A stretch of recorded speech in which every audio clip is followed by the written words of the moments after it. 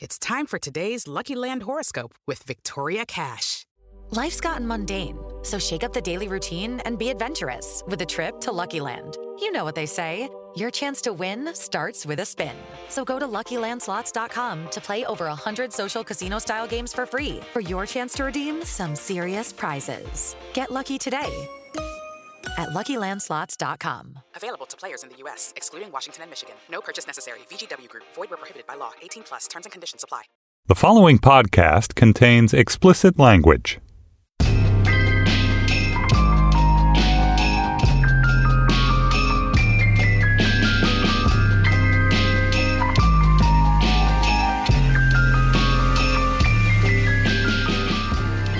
Hello and welcome to the Slate Money Succession Recap Podcast, Episode 5. This is when it all goes down. This is the episode we've all been waiting for. I'm kind of incredibly excited to talk about this one. I am Felix Hammond of Axios. I am joined by Emily Peck of the Huffington Post. And this episode is so big and amazing and awesome that we have not one but two special guests. We have calling in from Reno, Nevada, we have Katie Baker. Like Naomi, I came off a flight from the West Coast for this. Katie Baker writes for The Ringer and is based in Nevada or California, actually. California side of the California-Nevada border. And notwithstanding the fact that she lives in California, she's come all the way to Brooklyn to be on this show. But we're also joined by Jacob Weisberg of Pushkin Industries, who, notwithstanding the fact that he lives just down the street, is calling in from a remote studio somewhere. I'm calling you from where we work on West 29th Street. So Jacob used to run this shop, Slate, and has now moved on to grander podcastier things. But what he still believes in more than anything else is the awesomeness of Succession. So we're going to dive right in here. I'm going to say just off the bat that number one, this was an amazing episode. But number two, the amazingness was not in the Veep-esque lines. This isn't one of those episodes where you're like, I just need to quote the whole show because it was so quotable. Like, this was one of those shows where, like, the things that you picked up on were like, oh my God, Marcia narrowed her eyes. We should definitely do a deep dive into the Marcia Logan situation because things got really crazy with Marcia dissing his wine cellar at the dinner. But I feel like first, to me, this episode was a lot about, Siobhan and that promise that was made to her in the first episode that she was the anointed. And this episode makes clear that she is very much not the anointed. So this was the episode where the MacGuffin finally actually served some purpose. So in episode 1, and I remember complaining about this when we did the recap of episode 1. In episode 1, Logan Roy comes out and says, I'm going to need to name a successor. And everyone kind of looks around as they're watching the show and go, why? Like, why do you need to? And he was like, something proxy war, something. And you're like, okay, but explain why you need a successor. And then that creates the sort of central tension for the whole series, which is who is going to be the successor and whether Siobhan is going to be named as the successor and all of this kind of thing. But in the back of your head, you're like, why does he need to name a successor? And then actually, in this episode, we kind of have a reason why it might be a good idea to have a successor. Because if you have a liberal, young, female successor, that maybe makes it easier for you to buy Pierce. And so now, having number one decided in episode 1 that he needs a successor, and then number 2 now has like really good tactical and strategic reasons to name her in public for, various Pierce related reasons, he doesn't do so. What's up with that, Katie? What's up with that, Katie? You can kind of see him, he doesn't want to be told how to do it. And what stuck out to me about this episode and sort of this whole season is the presence of women and so many different women. And, in this episode, there is a scene where I think you see just Jerry and Rhea and Nan Pierce, and they're kind of and Naomi next to her, and they're kind of the locus of power. And you think about Logan, who, has already told his own daughter that even if he doesn't believe it, the market won't necessarily want a woman. So for him to be confronted by all these people who are telling him who to pick and what to do. You can just kind of see him refusing to. So there is this. I was really struck by that last scene when Yeah. it's just like all you have to do is make Siobhan the successor and it all falls into place. And just on his face, he can't do it. And I was thinking, like, is this about Logan trying to hold on to his power, which he obviously wants to do very much? Or is this about Logan, like, just not getting what he calls the woman thing at the beginning of the episode when Shiv says, okay, we'll play good cop, misogynist cop. And he just looks like confused, like, what? And he's, the woman thing. No, but that was it. Like, that's the first time that Logan has been called a misogynist on the show. And in a weird way, and this whole episode is the first time that you get to see that side of him. He's been an equal opportunity arsehole to everyone up until now. But now you're beginning to see, actually, maybe this is, another shitty part of Logan is he actually does have deep misogynist tendencies and he doesn't want a bunch of women telling him that he has to appoint a woman. Let them take care of the bottom feeders. We work on Nan. Uh-huh. Okay. Good cop, misogynist cop? Sure. The woman thing. Yeah. They like your politics. Okay. Uh-huh. Yeah. I know you don't like the spy. No, I can see the logic, Good. Anyway, my baby soon.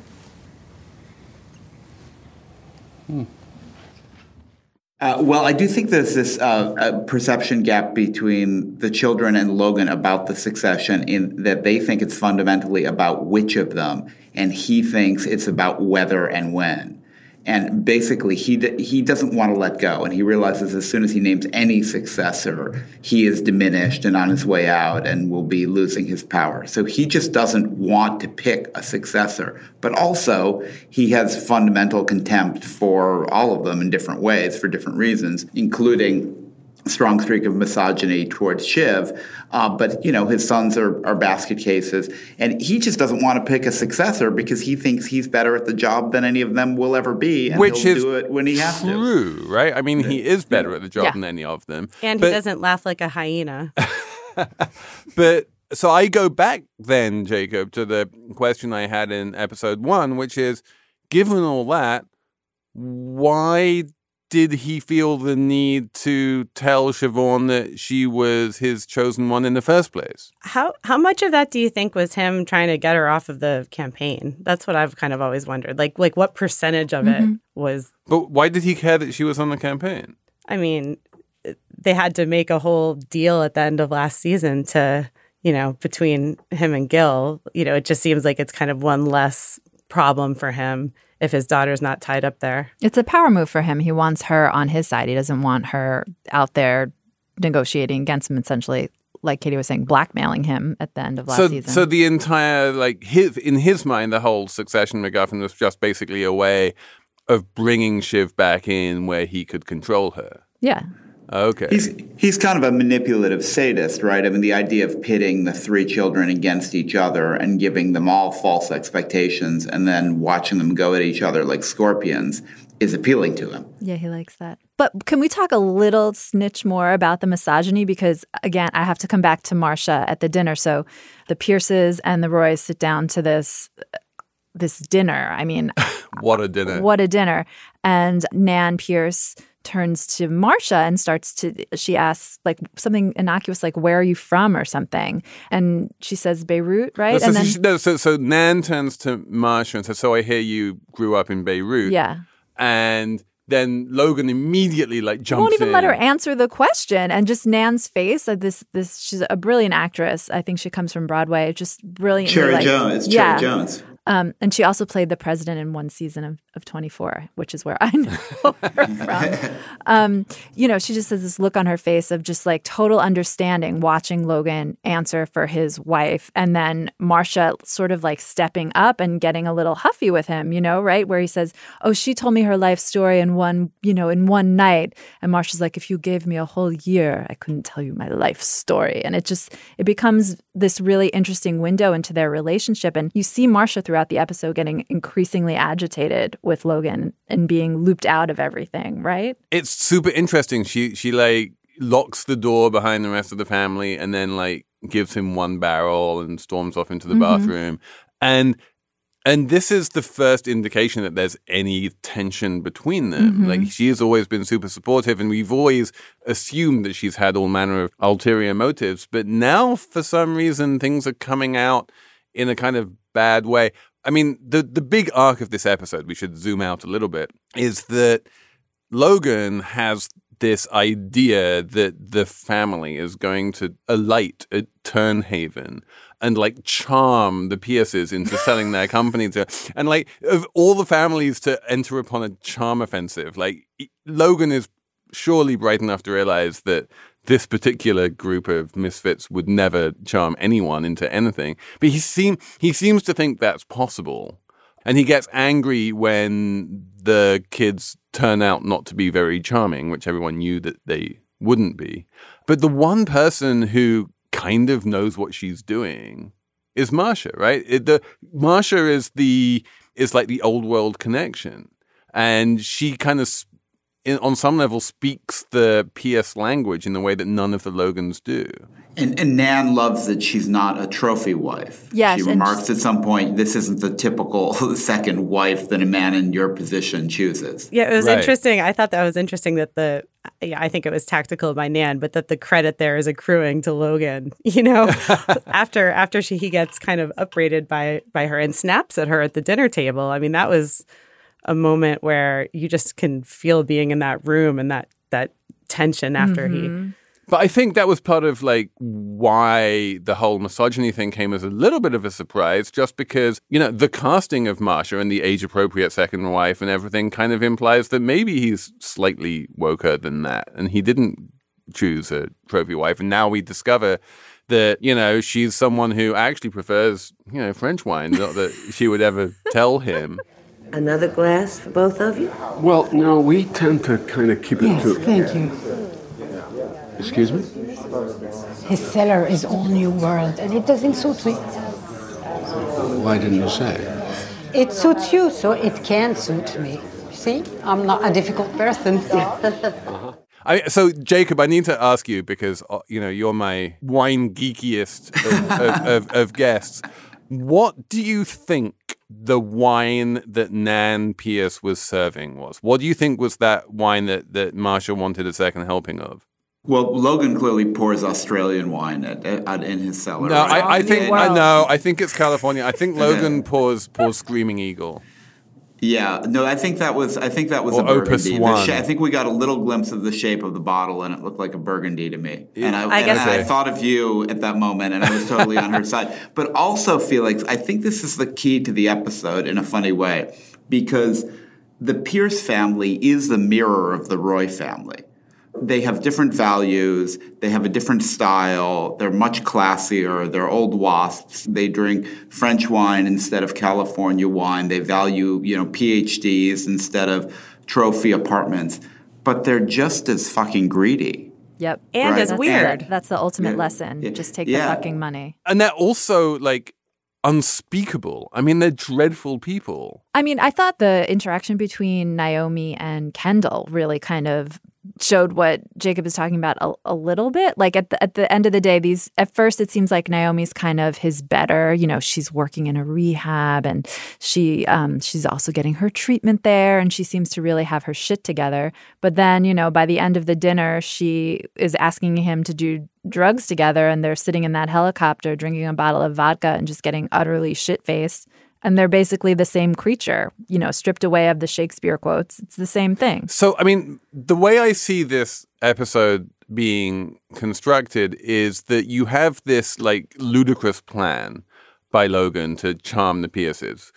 It all goes spectacularly pear-shaped in this dinner, which is, you know, the most gloriously constructed dinner in the history of Succession, I think. It's really well done. So you get this horrible dinner. But then somehow, improbably, that disaster turns into success. It turns out that the very disaster of the dinner means that Naomi and Kendall can wind up like getting shit-faced together. It means that Siobhan winds up blurting out the fact that she's going to be the next CEO, which is kind of the one thing that maybe tips it over in, for Nan to say, well, if Siobhan can take over, then I might be okay with this. And then once Nan mentally is I can be okay with this if Siobhan's going to be the successor, then she's kind of mentally made that decision. And then, Naomi comes on board thanks to her, torrid whatever it is that she did with Kendall. And then once you've made a decision, you can't kind of go back on it because you've basically mentally pocketed that $25 billion. And so even when you don't really come to an agreement in the room, by the time they leave on their helicopters, you're like, well, I can't give up this $25 billion that I've mentally accepted. And so they wind up taking it. Well, and they squeeze them for one last billion, but also, what saves the deal is the children going off script and ignoring Logan. It's Shiv, trying this sort of dinner coup where she says, I'm the successor and announces it. But then it's the scene in the helicopter when Kendall, who Logan has explicitly instructed stay clean, convinces Naomi, who is the one who has come in from California to block the deal, that take the money and run, right? So it's those two things that cause the deal to happen, which otherwise wouldn't have. This episode of Slate Money is brought to you by Wondery, which is a podcast company, and it makes a podcast called The Best One Yet, and it is a daily podcast hosted by Nick and Jack, who serve up 3 of the most interesting business news stories every day and why you need to know them in just 20 minutes. Do you want to hear about the $100 wedding dress that saved Abercrombie, or which real tech acquisition is like Game of Thrones, or the one financial equation that can finally solve climate change? That's the kind of stuff you find on The Best One Yet. So be in the know this year by starting your morning with The Best One Yet every weekday. Follow The Best One Yet on the Wondery app or wherever you get your podcasts. You can listen ad-free right now on Wondery Plus. And for more deep dive and daily business content, listen on Wondery, the destination for business podcasts, with shows like The Best One Yet, How I Built This, Business Wars, and many more. Wondery means business. Reboot your credit card with Apple Card, the only credit card designed for iPhone. It gives you up to 3% daily cash back on every purchase. Plus, Apple Card has no fees, not even hidden ones. Apply for Apple Card now in the Wallet app on iPhone. Apple Card issued by Goldman Sachs Bank USA, Salt Lake City branch. Subject to credit approval. Variable APRs for Apple Card range from 19.24% to 29.49% based on creditworthiness. Rates as of February 1st, 2024. Terms and more at applecard.com. So, can we talk about the hypocrisy of the Pierces? Because that's the other sort of running theme is, that wonderful speech that Nan gives about how money is a social construct, but virtue and integrity actually exist. And that whole thing where, is it Naomi who, who starts quoting Richard II in order to show how, high-minded they all are? Mm-hmm. Well, and then, is that a little bit thin? Is that just a little bit too easy on the part of the Succession writers here, that you just have these, this veneer of waspy respectability, but really they're all just greedy folks? I mean, I think it's very accurate. What really stuck out to me about this episode is, as we talked about, you kind of have these bizarro versions of each other. Them walking toward each other from the helicopter was like the Seinfeld. Such a great shot. So funny. And Papa Smurf holding hands. But, but I just thought the details were so... It just really showed the different kinds of money, and you have Nan, who's just, I have a friend whose mom is Nan Pierce, and she would say, I don't want to interrupt your tipple. Welcome to our funny little house. Those little details I thought were so on point. And I was looking up who wrote this episode, and it's Will Tracy, who used to work for The Onion and for John Oliver. And so, he's obviously someone with a good eye for that kind of detail. Jacob, you're the most, what's the word? Well-connected among us here. Was this realistic in terms of its depiction of rich American wasps? No. And in particular, I don't think the dinner was realistic. But interestingly, we've had 2 episodes out of 5 so far built around dinners, elaborately at a table. So, we have to look at those in relation to each other. But I've actually had the feeling with both of them that they were just fundamentally implausible. That at this dinner where these people have never met, that, you know, they'd be talking about not having sex in their relationship with Roman and, you know, just the things that came out of their mouths at the various points in the dinner, as well as the whole scene, just seemed a little pushed beyond reality to me. But that's the Roys. I have one kind of logistical trivial concern, which is when Nan brings out the roast and she just puts it on the table. And curtsies. I don't know. Yeah. What? And they all applaud the roast. That? Yeah. How do they eat the roast? First of all, was that roast big enough for all those people? I don't think so. Second of all, who's cutting the roast and how is it getting passed around? And why? I do not move in waspy elite circles, but like, why are they putting the roasting pan on the table? That just seems all wrong. It felt wrong, but it felt to me like it was wasp theater. That there's something about, like, Logan would never pretend to do his own cooking. Right, never. But Nan actually wants to pretend to do her own and wants cooking. to try to tell her housekeeper to treat her. You never treat yourself. Remember, she asked the chef to have her, the housekeeper to have a drink with him. So part of their pretense is that the servants aren't servants; they're really members of the family. But you saw the woman when she did the roast handoff kind of have this look on her face like, what a load of bullshit this is. I made this roast and she's getting all the praise for it. I felt that. There's one thing I want to bring up. You know, I'm sure we'll get to kind of who these families are. Let's do that now. Who are these families, Katie? Let me just put it this way. I looked up the Bancroft Wikipedia page, and it includes this quote. The family members' private pastimes consist mainly of show horse breeding, sailing, and farming. However, the family has also produced a speedboat champion and an airline pilot. I love the however, by the way. So, you know, as absurd as a lot of these details are, there's some kind of, you know, weird people out there. So, Jacob, what do you think? Bancrofts or Salzburgers?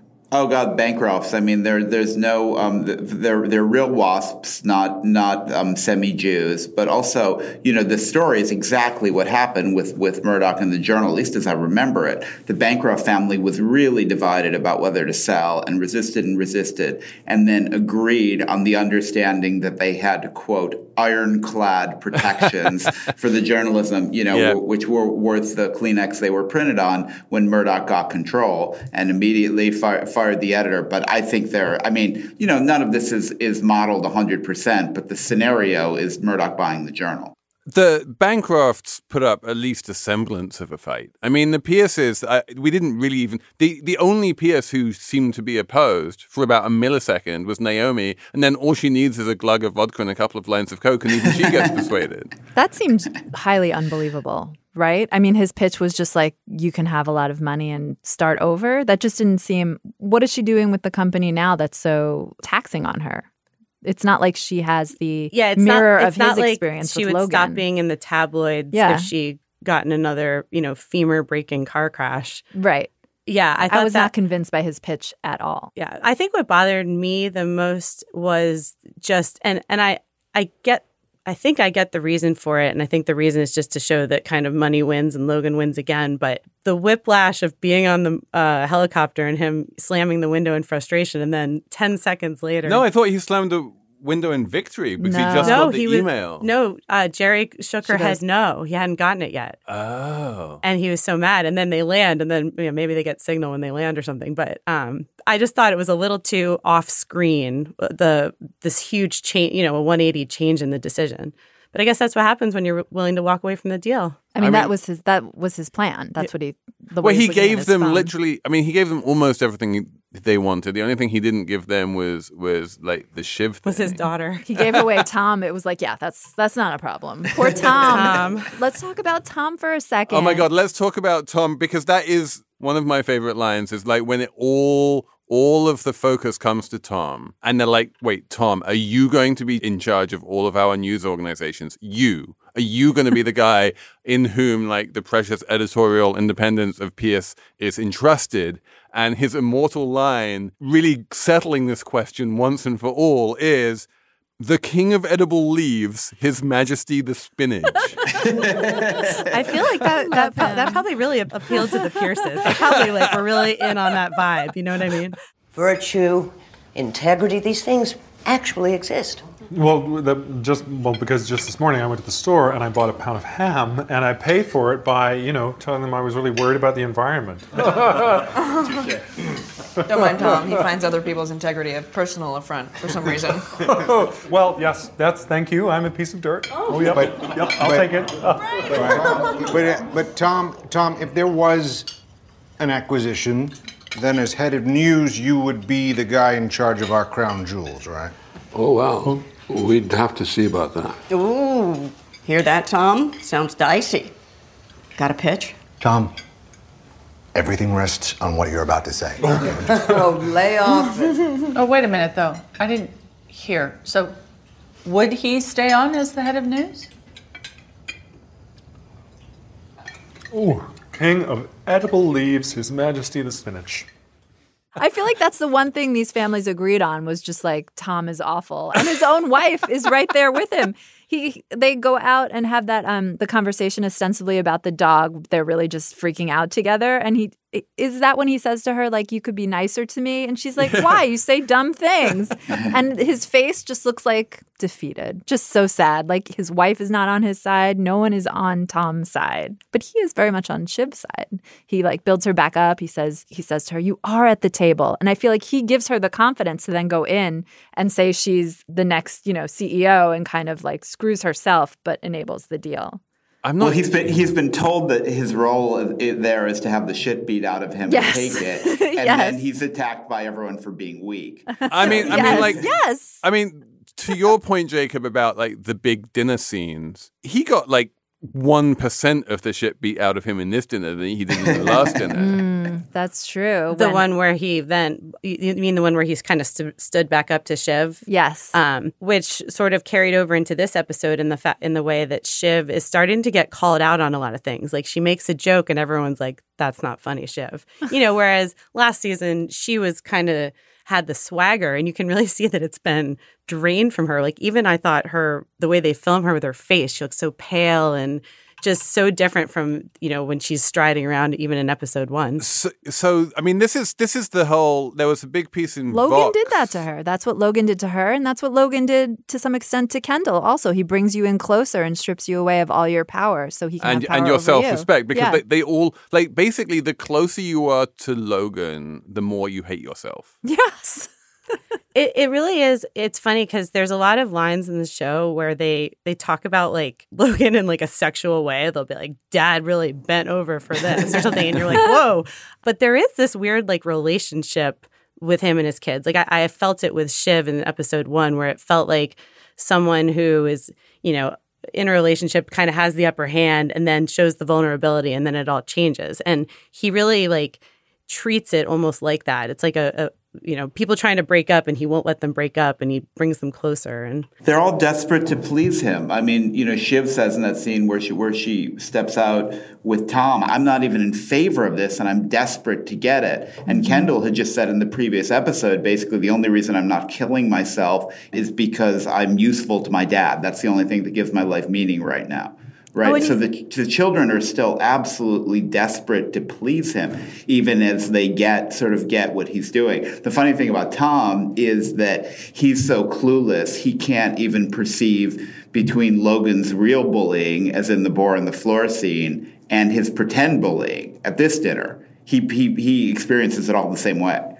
Speaking of, there was this sort of like sad little scene at the top of the episode where Logan actually pays attention to Roman and says he's proud of him for going to management training. And you can see Roman's so happy that his dad's paying attention and is proud of him. Then he immediately undercuts it and is like, don't talk about that though, because it's like you're in kindergarten. So shh. And he's like, thanks, Dad. There's a lot of just scenes where it's like, this could be the dad. This could be the great dad. Like Logan gives a toast when they all get to Haven, the house in the Hamptons, and he gives this really lovely toast. And Connor, he like makes this aside, and he's like, "I like this dad. Why couldn't this dad be dad?" Like everyone just wants, everyone just wants Logan to be a nice. Can he just be a nice dad? That's really what it's all about. So I do need to come back because as regular listeners of the Slate Money Succession podcast will know I am obsessed with Marcia. I do want to just spend a minute talking about Marcia. What do we think? Like, we have like the bit where she like when Logan at the very beginning says that he and Rhea are going to, be a team. And Shiv says out loud, like, wait, why? I thought she was the CEO of the rival company. But it's Marcia who, like, we get the cutaway and she's, like, narrowing her eyes. Like, Marcia is clearly upset about something here. And there's tensions between them. And she'd much rather she seems to be happier in the P.S. house drinking the Romane Conte than in the Logan house drinking the Screaming Eagle. I don't know. Like, what do we think is going on there? I mean, what is Marcia's endgame? I thought she is upset lately because she feels like she's not Logan's. She's just like another child. She's not Logan's number one. He doesn't confide in her. He snaps at her at the dinner because she says, like, as an aside, like, is that true about, Shiv? And he kind of tells her to shut up or whatever he says.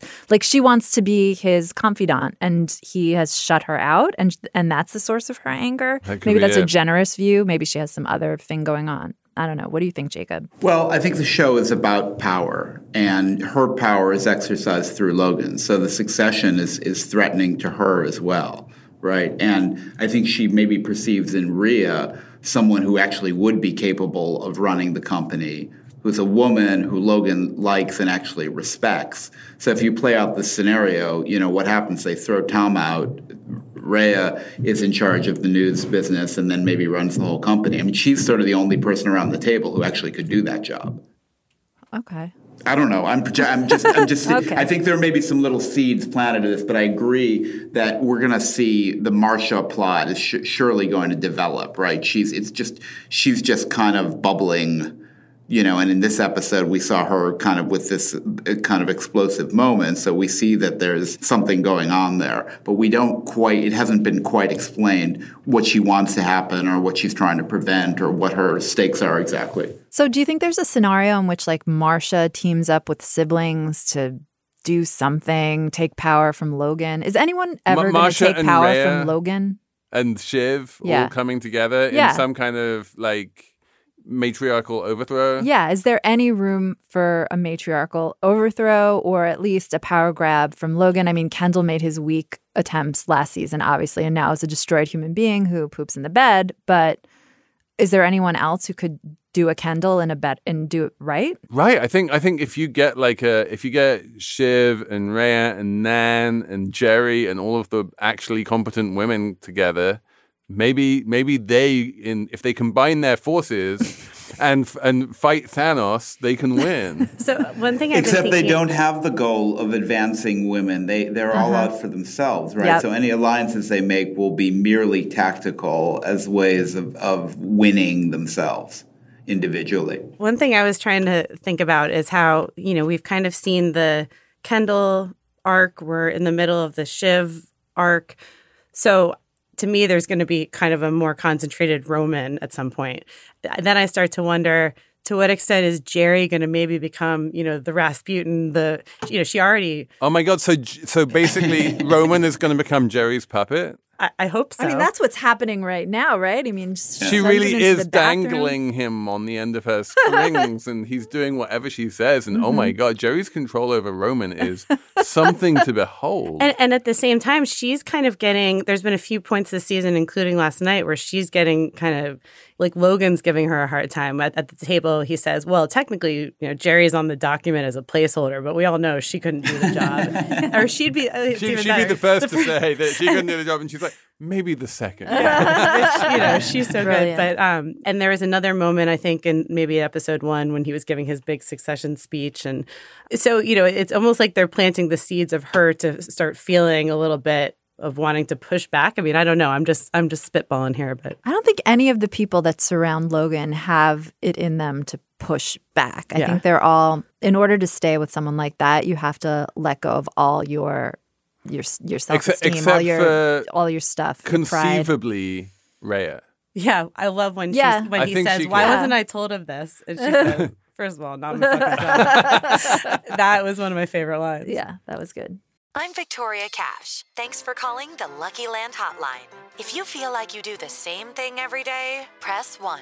If you're ready to have some serious fun for the chance to redeem some serious prizes, press 2. We heard you loud and clear. So go to LuckyLandSlots.com right now and play over 100 social casino-style games for free. Get lucky today at LuckyLandSlots.com. Available to players in the U.S., excluding Washington and Michigan. No purchase necessary. VGW Group. Void where prohibited by law. 18+. Terms and conditions apply. Okay, so let's do some favorite lines. Katie Baker, what was your favorite line All right. this episode? Mine is Queen Nan when she says, "I'm afraid we've gone so Unitarian out here that we've given up on poor Jesus and started worshiping Shakespeare." And one thing I loved about the scene, at the end when Logan says, "You want to know my Shakespeare?" is what's funny is Brian Cox is like a noted Shakespearean actor. So I kind of was imagining this. He was about to launch blow them away with some Hamlet. Coriolanus. Yeah, and instead it was the exact opposite. Would you like to hear my favorite passage from Shakespeare? Take the fucking money.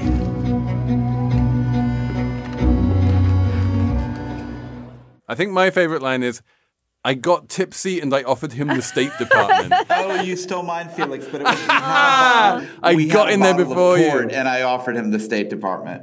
Connor was kind of adorable. This was the first episode where I was like, all right, Connor, I see what you're doing. You've got I don't mind What's you. he doing? Well, he got tipsy. I just like that he said that particular line was rather charming. And then when he just said that aside about his father, I don't know, he was all of a sudden a little more human than usual to me. But my favorite line was said by Tom to Shiv after that crazy dinner. He said, "Jeepers fucking creepers, what a shit piñata." That was like the most Roy thing I've ever seen. It was like I got a quart of Roy injected into my eyeballs. It was the best little dialogue ever. And then she just is like, "Yeah, I guess." And then she says, "Is there booze?" And he says, "Are you kidding? It's just Emily Dickinson and low thread count sheets." I just love that whole scene so much. Oh, Tom. We've all slept in one of those low thread count twin beds at someone's funny little house. Funny little Funny house little with the house. brake bumper. Oh yeah. Recipe from Teddy Roosevelt's valet. So apologies for stealing your line, Jacob, but do you have a backup? Here's a backup. Well, I guess it would have been when Naomi said, "Would you like to take illegal drugs with me?" It's on both their minds, and he says, "Are you going to say it?" And that's her line, and that's sort of the hinge moment in the episode, right? When suddenly you realize that they're completely on the same wavelength. There's a couple of hinges, right? Because when they get off the helicopters, there's this very long extended hug between Naomi and her ex-girlfriend. And you're like, oh, we can see who she's going to hook up with. And then she, that was all like misdirection. Do they hook up? Did Kendall and Well, there was Naomi? definitely a snog. Right. But I didn't understand why we don't have to talk about it if you don't want to, but I don't understand why he was naked in the bed. Like that was just, he just got so. I think that was just, they really wanted to, push that whole shitting the bed metaphor and make it as literal as they possibly could. Yeah, the question is I don't know did how I she feel about leave that. the bed or did That's my he question. stumble back to the bed? I think it was probably the latter, or they probably would have made it more clear that she had been there for. Yeah, no, I don't know. I don't think, I think it ended with the snog. Okay, yeah, and I guess it's just continuing Succession's streak of not having anyone ever have sex. Correct. No one ever has sex beyond on this show. Roman. I spoke with one of the writers about this a little bit. She was saying that that's a very deliberate choice. And, as she put it, they don't, this is Lucy Preble, one of the writers, they don't want to show just tits and ass, which is, on HBO, there are many other shows that have an opposite ethos. Yeah. But she said that, that when it advances the story, so something like the Roman Jerry is really important to them because they think it's very true as to how his sort of psychosexual demeanor might be, as the guy he is. Wait, and now that you talk about nudity, I think I've seen Kendall naked. I don't think I've seen any women naked on this show. It's men who get naked. I don't know. I mean, that must be deliberate too. The latest sex scene we have is two people in their jammies, right?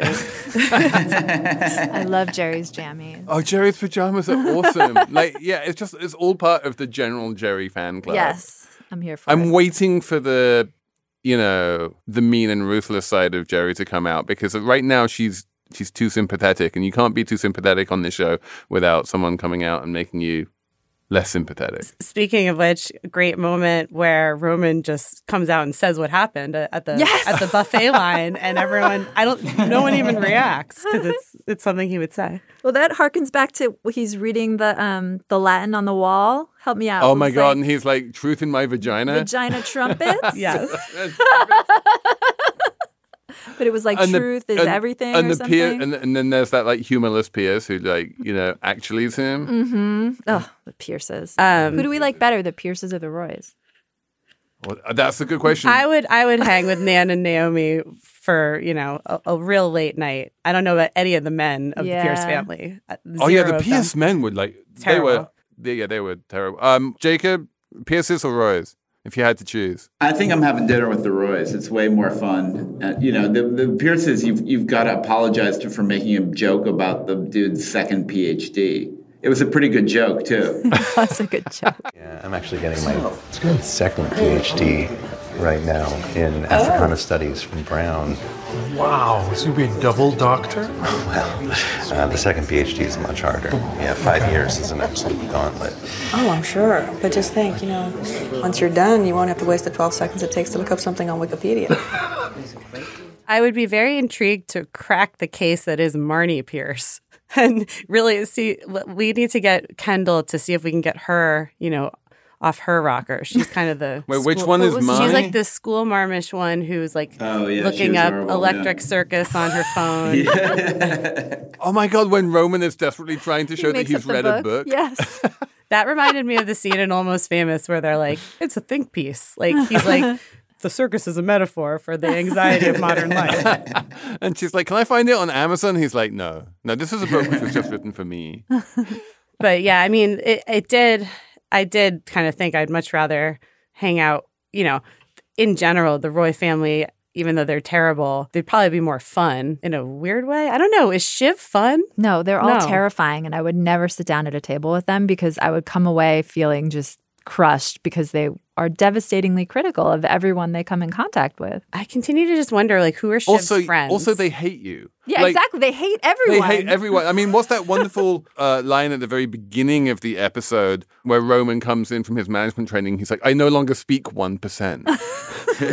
And you're like, yeah, because the thing that we have in common and that keeps us together is our utter contempt for anyone who's not us. Yeah, once again, there, kind of as in the first episode, you saw the scene of food being prepared by the help. And, it's not a show that's going to suddenly have a bottle episode from inside the mind of the help. That it's almost, or maybe it will, but it almost seems purposely designed to show that they're just in their bubble, as Marcia called it, in their playground, and they think it's the world. And the show doesn't show anyone else point of view unless it's working for the Roys. So I have a question, Jacob, about Logan Roy's ideology, that it's very clear what the tension is on the part of the Pierce family. That on the one hand, we want $25 billion. On the other hand, we have this public trust. And there's definitely this kind of thread of Kay Graham running through Nan Pierce. And, we are trying to uphold truth and democracy. And there's a little part of me which believes that we caused the fall of the Berlin Wall and all of this kind of thing, right?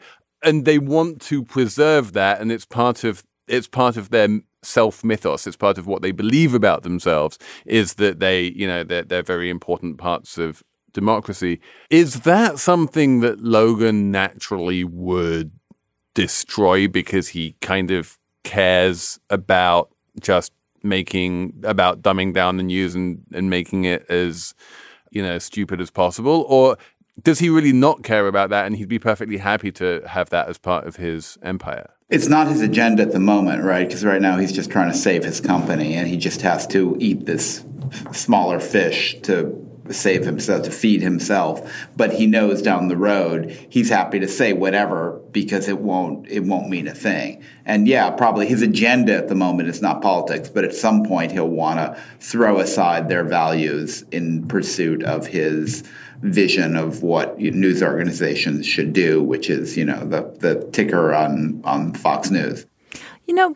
Murdoch, he did not keep his promises a lot with the Wall Street Journal, But today, the Wall Street Journal on the news side is still a respectable product. They and on the opinion news. side, it was never respectable. Right. It was never respectable. That wasn't an issue at all. And I mean, he's tinkered a lot with the paper. He made the A-head shorter. You know, he made the news stories shorter. He did a lot of stuff, no doubt. But like at the end of the day, they did actually maintain their editorial And Jacob, integrity. this is a question which you might be able to answer. Is the op-ed page of the Wall Street Journal was complete wingnut even under the Bancrofts, who owned it and controlled it.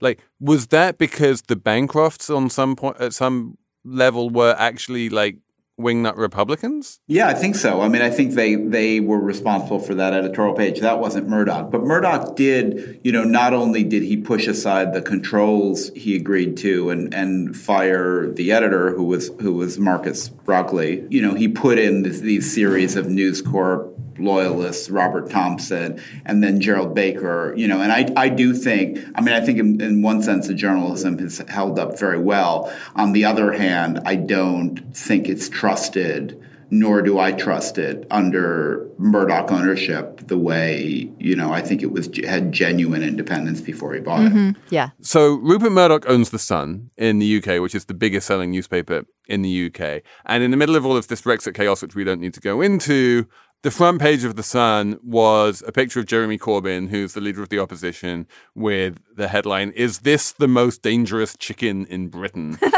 And everyone's sort of like, oh, that's very Murdoch, and he's like being very political. And what no one realized was that there's this Scottish version of The Sun, which only comes out in Scotland. And the front page of the Scottish Sun was, "Floppy Johnson can't get an election." And I think what that just goes to prove, certainly for Murdoch, but I think also for Logan, is that, I'm not ideological. I am going to give my readers what they want. Even if it's the same paper in two different nations. And I feel like on some level, Logan's happy to give the PSs their editorial independence because he doesn't actually care about it that much. Yeah. I have one more footnote for you, Felix. The book Roman was referring to, I think, is a real book that he really read. And I think it's Jennifer Egan's The Invisible Circus, which I read a long time ago, but I vaguely remember what he said about it was accurate in that it's about a family and it takes place in two different time periods. Oh, wow. And it's like a thing about two sisters, and the one's going back to figure out why the other one committed suicide. And I think it's a little bit of probably a joke of the screenwriters, but I think he wasn't bullshitting. He just had it a little wrong. Succession screenwriters joined me in the Jennifer Egan hive. I love it. That's awesome. Okay, so yeah, is there anywhere for this season to go? I mean, this is also what happened in season 1, right? Is that you get this big question, like, which then gets resolved in like episode 4 or episode 5. And you're like, what happens now? And like the big question was like, is he going to be able to buy Pierce, the great white whale? And now he seems to have bought Pierce. And, right. Cousin Greg is turning up with champagne. Oh my God. Gregory. Excuse me, he goes by Gregory now. What has happened to Gregory? Well, he got promoted because he wound up blackmailing. So now he's Gregory. He comes in and he has the move where he kind of like takes his glove off and he looks, that's what happens when you wake up in that apartment every day. It changes you, I can't wait to see what else Gregory has up his sleeve. Yeah. Oh my God. You guys, you did it. Yeah, congratulations. Hey. Thanks, man. Hey. Yeah. Hello, Greg. I'm actually going by Gregory now, but no matter. Thank you, Richard. Wow, how are you, Marcia? Good, thanks. And how was it? Yeah, was it awesome? Or? Yeah, it was eventful. Yeah, it was good. It was good. Nice of you to come by, man. No worries. This is huge for us. And this saves us maybe from the takeover. Greg! Hey, Gregory! Have a drink, you beautiful Ichabod Crane. Fuck you. Yeah. Oh, wow. Well, I gotta say, well done. You won. Yeah? Yeah. Money wins. Here's to us. Here's to us. That scene, the way it ended after that Gregory scene, it was so just devastating, the toast. And then Logan immediately just puts his drink down, turns away, and goes up the stairs. And that's the celebration of the family. And everyone's just sitting there, hating life. Quite the ending. But it did feel almost like a little bit of a mid-season, not finale, but it seems like there's going to be a whole next cycle of story. Yeah, we're exactly halfway through, right? Yeah. All right. All right. Next week. See you next week on Slate Money Succession.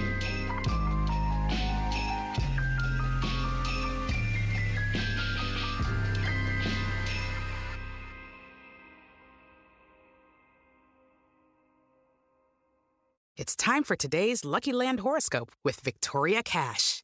Life's gotten mundane, so shake up the daily routine and be adventurous with a trip to Lucky Land. You know what they say, your chance to win starts with a spin. So go to LuckyLandSlots.com to play over 100 social casino-style games for free for your chance to redeem some serious prizes. Get lucky today at LuckyLandSlots.com. Available to players in the U.S., excluding Washington and Michigan. No purchase necessary. VGW Group. Void where prohibited by law. 18+. Terms and conditions apply.